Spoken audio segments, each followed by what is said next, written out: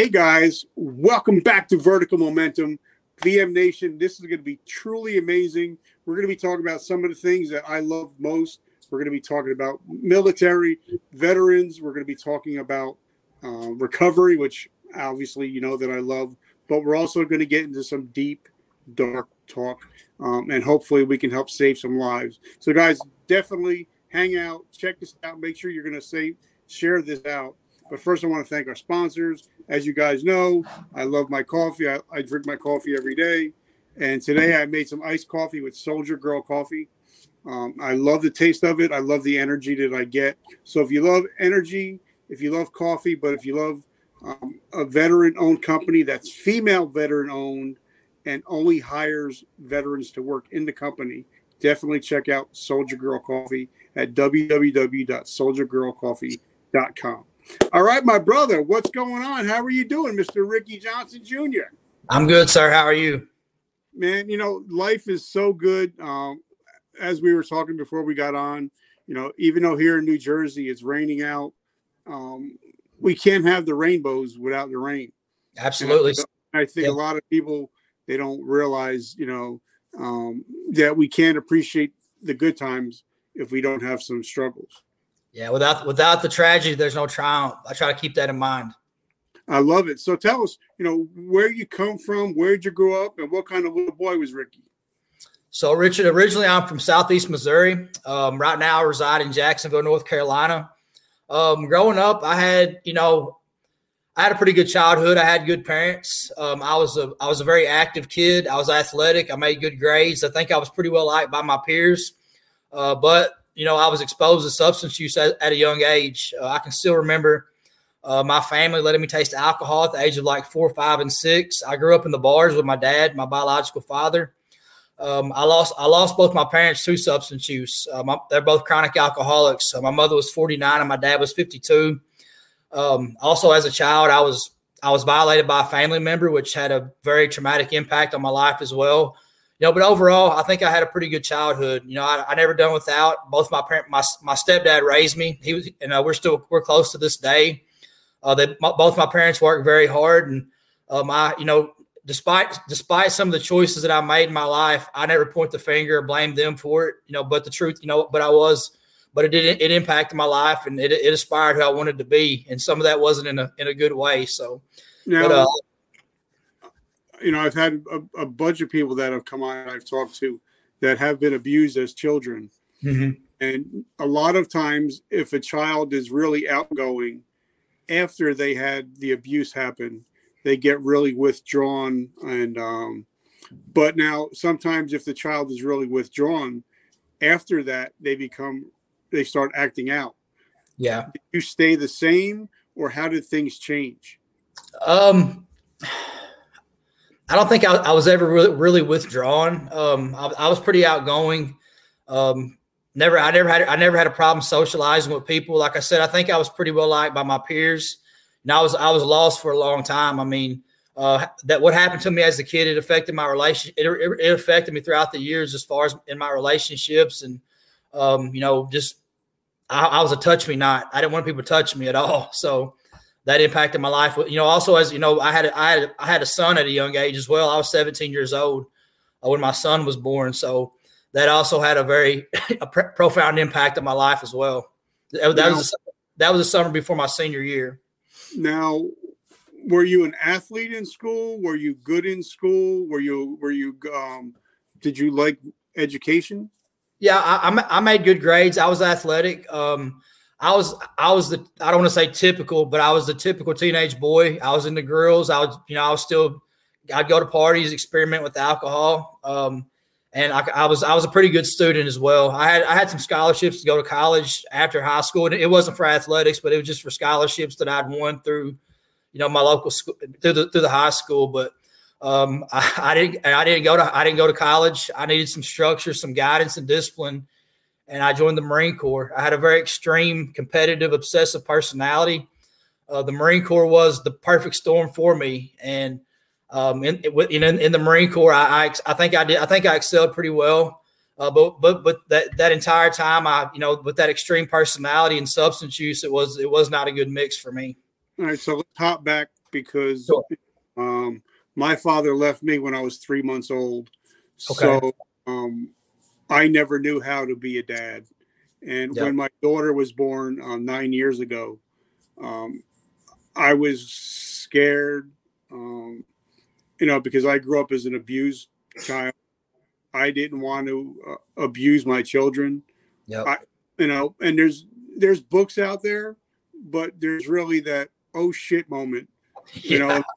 And for me, I went to every doctor's appointment, and I told my wife, I said, I want to be the first person to change my daughter's diapers. Yeah. I want to be the father that, I never had. Mhm. But, even though I said that, I'm like, all right, what is a father? Yeah. So talk to us about that experience of becoming a father at a young age while you were still dealing with your own trauma.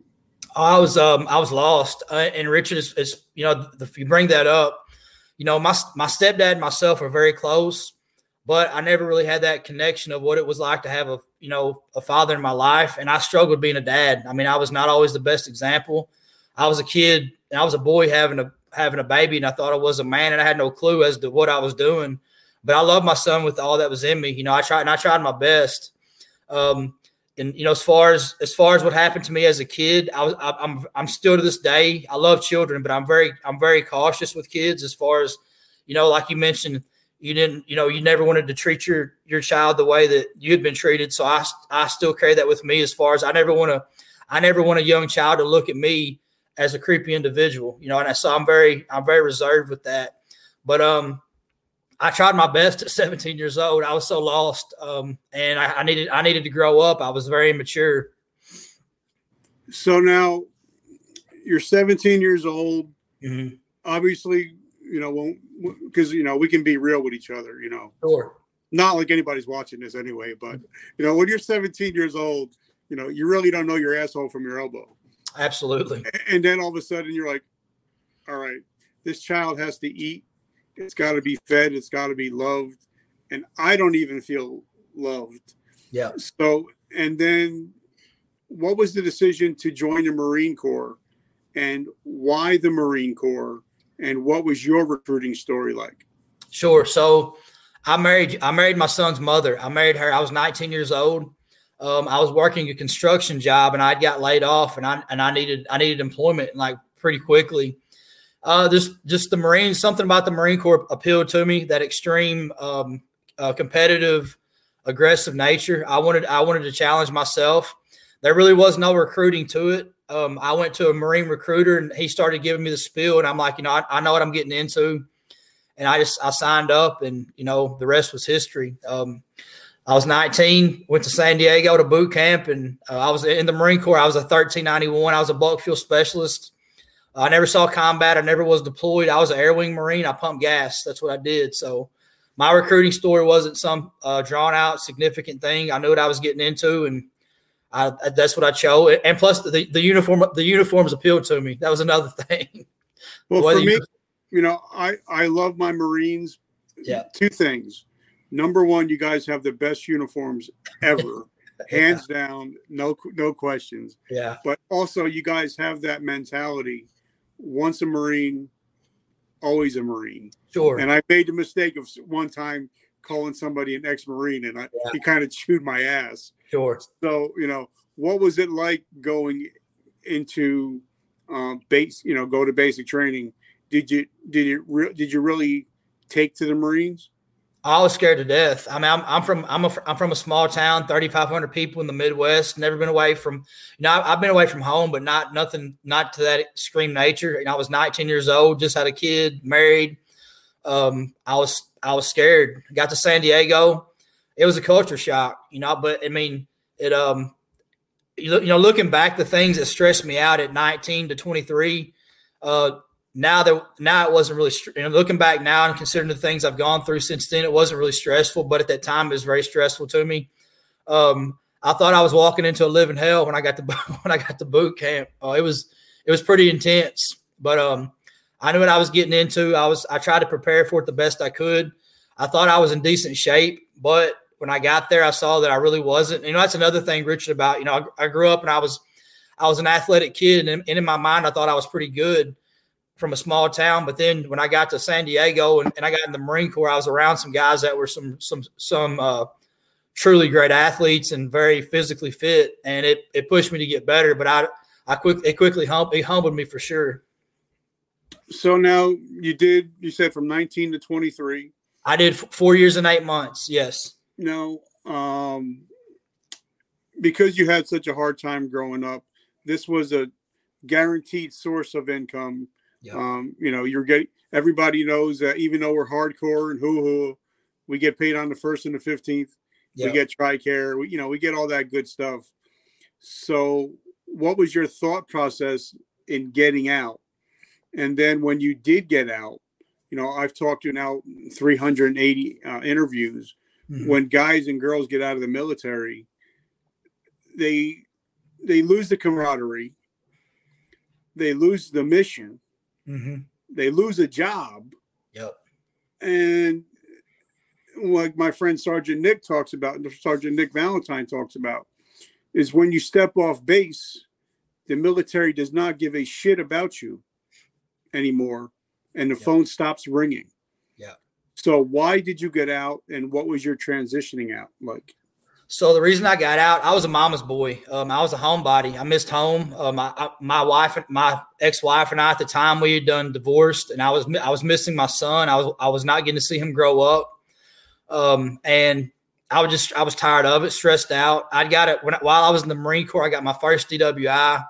And I had a bad taste in my mouth. I mean, I discharged honorably. I was a good Marine, but I was ready to go home. The transition to me, it was difficult. Looking back, I didn't really understand what a transition was. Because I was young. But now that I look back, the Marine Corps, I mean, they paid well. I was taken care of. Everybody knew their job. There's the brotherhood, the camaraderie, and the transition. That's our identity for all of us. And then when you leave that behind, it's a difficult pill to swallow. We're coming back into a very chaotic world. It's unstable. Everybody's doing their own thing, So it was looking back, that transition was difficult. And Rich, the way that I framed the transition was a comfortable misery. And when I speak to people about it, what I mean by that is you can be in a very toxic, destructive environment, like an addiction, a marriage, a job you hate. When you spend so much time in it, even if you hate it, you develop these skills and tools to help you to survive, and you become good at it. The thought of leaving that behind, it's the fear of the unknown. It's overwhelming, and we doubt our abilities. And I relate that to even within my addiction as well. I see this with the homeless population. When I did outreach, if you have an individual been homeless 5 or 10, 15 years, and even though we know there's a better way, I can be like, hey, brother, we can get you into housing or employment, but you got to leave this encampment behind. 9 times out of 10, they're going to stay where they're at because they're comfortable in it, because that transition is very intimidating. So that's what it was like for me. And I agree, like I used to speak a lot in rehabs, prisons, and, everybody would think, why would a guy go back to prison for the 15th time? Perfect example. Well, because, you become institutionalized. Yeah. You know what time breakfast is, lunch is, dinner is. Yep. You got 3 hots in a cot. You may not be safe, but for you, they consider that safe. Absolutely. It's a structured routine environment, and prison's a perfect example of that. A lot of times we're part of something bigger than ourselves, and that becomes our identity. And like I said, the thought of leaving that behind, it's scary and hard to do, So yeah, that's a great example. So now you're 23 years old, 24, 23, 24. Yeah. Your child's got to be about 5 now? Yeah, roughly around that age. So then now you got to support him. You got to support yourself. Mm-hmm. And unfortunately, a lot of times, I say that from what I've learned, obviously I'm not a professional. I'm only a 9th grade dropout.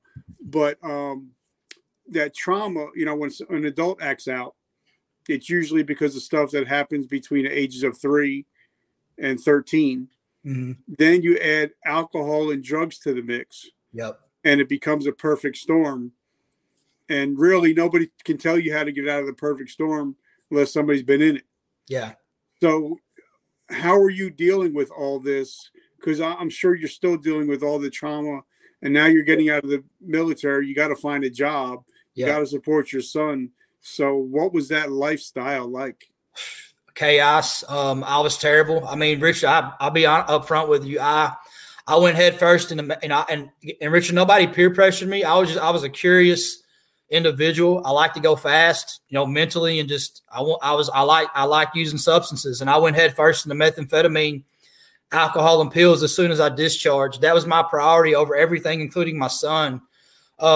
For me, one of the worst things to happen was I was able to draw unemployment for like a year and a half or however long it was. It was a long time, and that enabled me. I mean, it made me. I was lazy. I lost that structure, that routine, that discipline, and I would find a job here and there, and because I couldn't stay sober, I couldn't maintain it. And if it wasn't for my parents, if it wasn't for my son's mother, and just people helping me out, I wouldn't have been able to take care. I mean, I wouldn't have been able to take care of my kid by myself. It's just because of the way I was living. And I'm not proud of that. My substance use came before everything. My son saw me get high. I let him get high in front of me. I sold narcotics in front of him. I had him exposed to some very foul environments. There was many times he saw me so intoxicated, drunk, covered in my own piss. Those things never leave me. But that was my priority for the next 10 years after I discharged. That came before everything. So I was not a good example of a father. I was irresponsible. I was reckless. It was not a good time for me at all, or my son. Now, a lot of people, when they get involved, thank God I never did meth. But, I was a big LSD guy. That was my drug of choice, alcohol. And I almost got charged to do 5 years for grand larceny. But thank God, the guy that I actually robbed actually saved my ass. So I had a kind of an angel that was there for me. But a lot of people that get messed up, especially with meth, like I got a friend, his name is Tim Cross. He's clean, I think now going on 4 or 5 years, but it totally messed him up. He was down to like 130 pounds, lost all his teeth. I mean, he was, jacked up. Yep. So what kind of effects did it have on you physically? And did you go to jail or anything like that? Because a lot of people, once you're into that much of an addiction, you can't hold down a job. So you have to steal or do other things to feed the dragon. Absolutely, 100%. I was a liar. I was a thief. I manipulated and deceived people. I stole from my dad, my stepdad to get high. I stole from my own kid to get high. Okay. I was not a good person. I was locked up multiple times. I'm a 3-time convicted felon. I have 2 felonies for methamphetamine possession. I have a felony for multiple DWIs. I lost my license. Rich, in the past 25 years, I've not been able to drive for 17 of those years. My last DWI, I lost my license for 10 years. I get those back in 2022. I was very reckless behind the wheel of a vehicle. Law enforcement done their job with me by taking my license away. I don't have any bitter feelings toward law enforcement. I made them do their job with me, and I'm thankful for that today.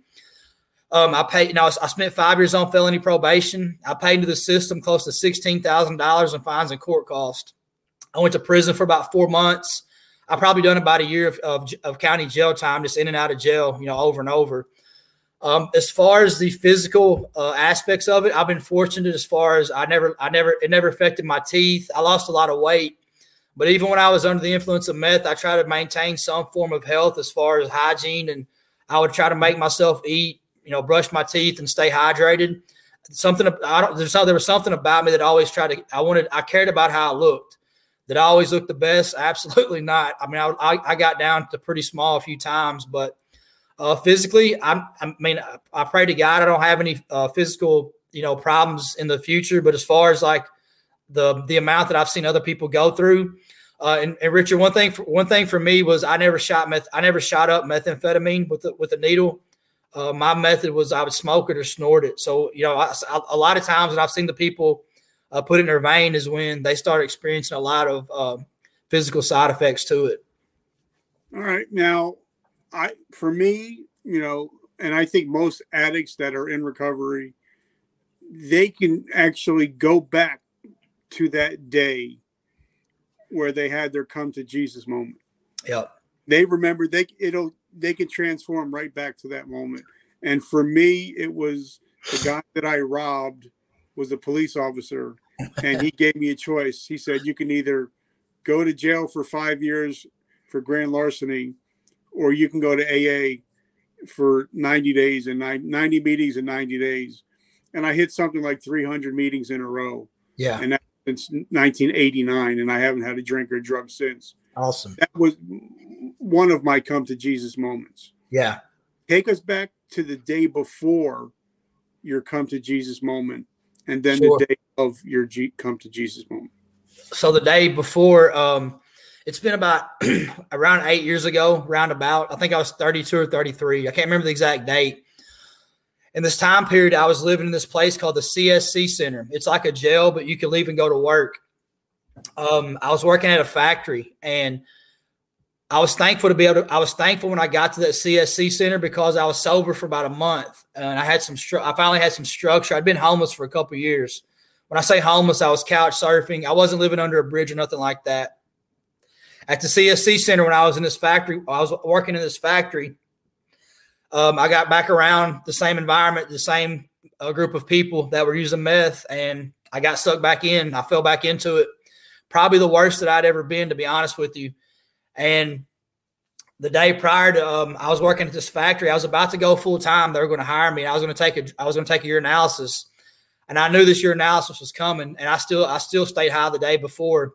I went in, worked, and got off work to go take the drug test, and I failed it miserably. And I got fired on the spot. When I got fired on the spot, that was my coming to Jesus moment. I cried. I thought to myself, man, I'm so sick of this shit. And Richard, I ended up in a rescue mission. Okay. I had 3 changes of clothes to my name. And this rescue mission is when the transition took place in my life. I said, God, if you get me out of pits of hell, I'll always get back to the next man. I'll never doubt you when things don't go my way.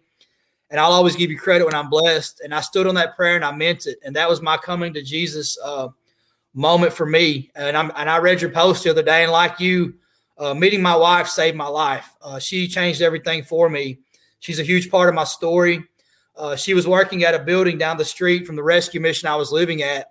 We crossed paths, and she believed in me. She helped me to see something in myself that wasn't there. I'm married way out of my league. My wife's got 2 master's degrees, and I got 3 felonies. So we're like the yin and the yang. But yeah, meeting my wife at 100%. Prior to meeting her, my way of doing things was proven to fail. And it was like God said to me, Ricky, listen to this woman, let her guide you and let her lead you. And that's what I did. And I humbled myself, and I let myself be vulnerable enough to listen to this amazing woman, and it changed my life. Now we're going to talk about some hard stuff. Sure. I'm a suicide survivor. I attempted suicide Memorial Day 2012, but God had other plans. Now, you are a victim of suicide because of your son. Absolutely, yes. So, and I want to talk about that, because as we were talking about before we got on the show, we're losing. I think I interviewed somebody, and they were saying that 5,000 adolescents every day in the United States attempt suicide. Yes. So that's just adolescents. So imagine the adults.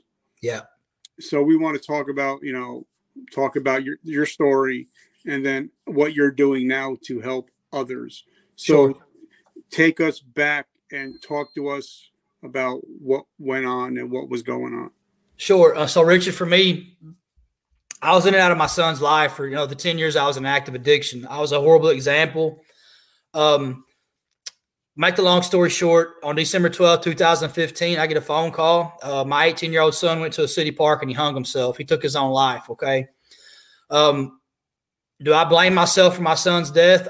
Many days I do, but I can tell you for a fact that my behaviors impacted his mental health. The broken promises, the letdowns, the lies. I put my addiction in front of him several times. I stole from him.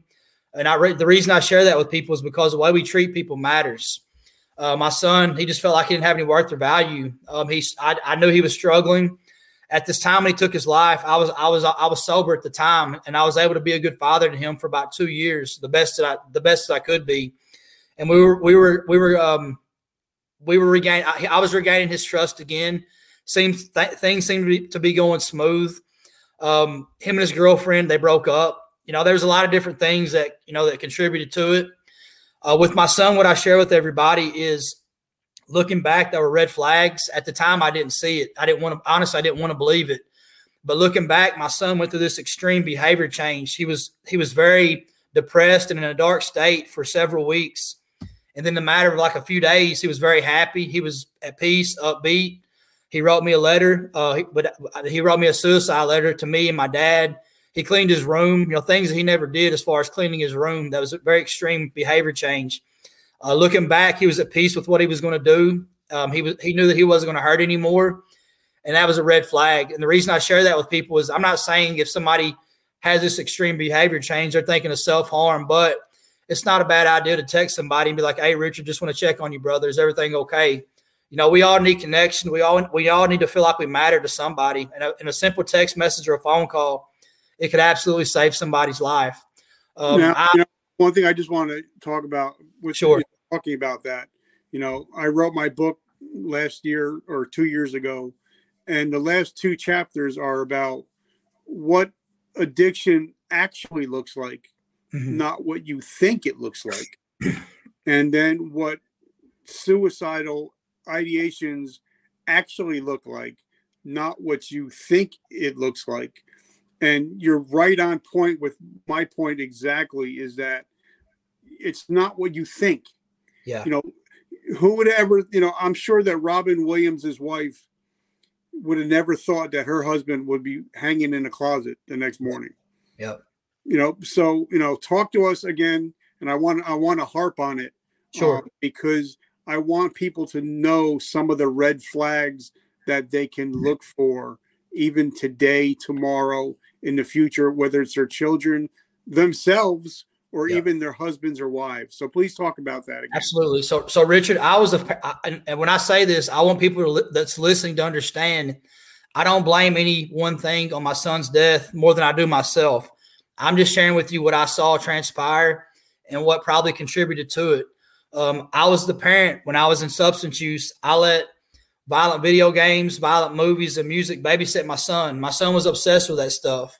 I'm not saying that pushed him to do what he did, but when we look at death nonstop, we become desensitized to it. And, put that in the mind of a 14, 15, 16-year-old kid. I think a lot of it was he was desensitized to death. Am I saying that's why he did what he did? Absolutely not. I'm just saying, guys, if you've got kids, be careful with what you're letting your kids take in, because it's going to come out. I'm not saying it's guaranteed, but a lot of times what we see and hear, it comes out through our behaviors. Those are one of the things that I look back on that I probably I know I could have done a lot better job with. And, Richard, for me, it's not about being the perfect parent. It's about being present. And I was one of those people that I wasn't always present. Substance use. I would tell my son, I love you more than anything, but my actions spoke louder than my words. I was putting substance use in front of him. It's just, it's simple thing. It's just simple things to pay attention to, extreme behavior changes. It's just keep it simple like that. So, what was your life like the day of, and then of course the days after? Sure. When we have to, I'm a big Joel Osteen guy. Yep. And he always talks about how you turn your mess into your message. So talk to us about that, and talk to us about how it shaped you into what you're doing now. So my son's death killed me, but inspired me to be a better person. It holds me accountable. Every single day when I wake up, I'm very aware of how my actions and behaviors can impact somebody in a positive or a bad way. And I think about it every day before I leave my house. It never goes away. The day my son took his life, it knocked the shit out of me. I couldn't breathe. I was like, he had been talking about taking, he had some mental health struggles prior to that. And Richard, probably about a year and a half prior to that, I was very ignorant. My way of thinking was very backwards. I had not a good way of thinking. And when he had mentioned, he was going to take his life, my very ignorant way of thinking, I said to him, well, if you think that's going to help something, then do it. That's what I said that. That never leaves me. It was a very stupid comment. Am I saying that contributed to what he did? Not necessarily, but looking back, it was a very stupid, cold thing to say. And I didn't know any better. And, but due to my son's death, it inspired me to be a better person. And Richard, there's days when I wake up discontent, selfish, and I refuse to take out on other people what I'm going through. So I'm always searching for my reasons of why. Like, why am I doing this today? You're my reason why. Just being able to do this. I speak on Camp Lejeune probably 2 or 3 times a month. I spoke to probably 80 groups of Marines. So what inspired me to do this was I started doing outreach on social media. And when I say outreach, I was just sharing with the entire world everything that I'd done. Yes, I did this. I got high in front of my kid. I stole. I was very transparent. I didn't make excuses and point the finger. That was humiliating to me, but it was liberating, and it gave me strength.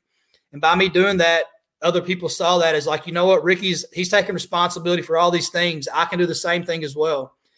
I started public speaking. I was terrible. I started speaking into an iPad in a mirror, and I stuttered very bad, and I still stutter at times. And Richard, I'm not the greatest speaker, but I'm going to show up every time I'm invited somewhere, and I'm going to give people the best that I have. What I knew how to do was I knew how to persevere and be resilient. And to persevere and be resilient, it doesn't take talent or gift. It's getting back up over and over. And I knew how to do that. I knew how to inspire people. What I mean by inspire people is be who we say that we are, practice what we preach, personify what we teach. I knew how to do that, and I carry that to this day. I care to be a good example to people. I care to be, the person you see on this podcast. I care to be the same guy in the gym. Everywhere I go, I want to be the same person. I want people to look at me and be like, Ricky's who he says that he is. I want to be like that guy, and that helps hold me accountable. And Richard, when I started public speaking, anywhere that I got invited to, I would show up. I mean, I would speak to 10 people or, 10,000, wherever I'm asked to come, I would do my best to get there. And that's how all this started for me. It just gives me a sense of worth and purpose. And I feel like I'm making a difference and giving back. I refuse to let my son's life be in vain. I'm always going to speak for him. So how do we find you? How can we book you to come and speak? How can we support your mission? Sure. So I'm on Facebook as Ricky Johnson Jr. I also have a public page that this page is brand new to me, and I'm still learning the public figure page. It's also Ricky Johnson Jr. That's how you can find me. And Richard, for me, I'm going on a speaking tour in January, Missouri. I've never requested a fee. Because I don't know what to request. But when people bless me, it allows me the opportunity to keep doing this. And I do this full time now. Like I said, I travel all over. My hometown in Missouri has been so supportive of me. When I go home this next time, it's like the 4th time that I've traveled home. I'm speaking 16 times in like 6 days. So this is what I do full time now. And, for people out there like me and you, we public speak, I'm an author, top rated podcast. But when we're in recovery, we kind of are always looking to pay it forward. But unfortunately, we cannot bless others if our cup is empty. Yeah. and I think a lot of times we have a struggle, asking people for money.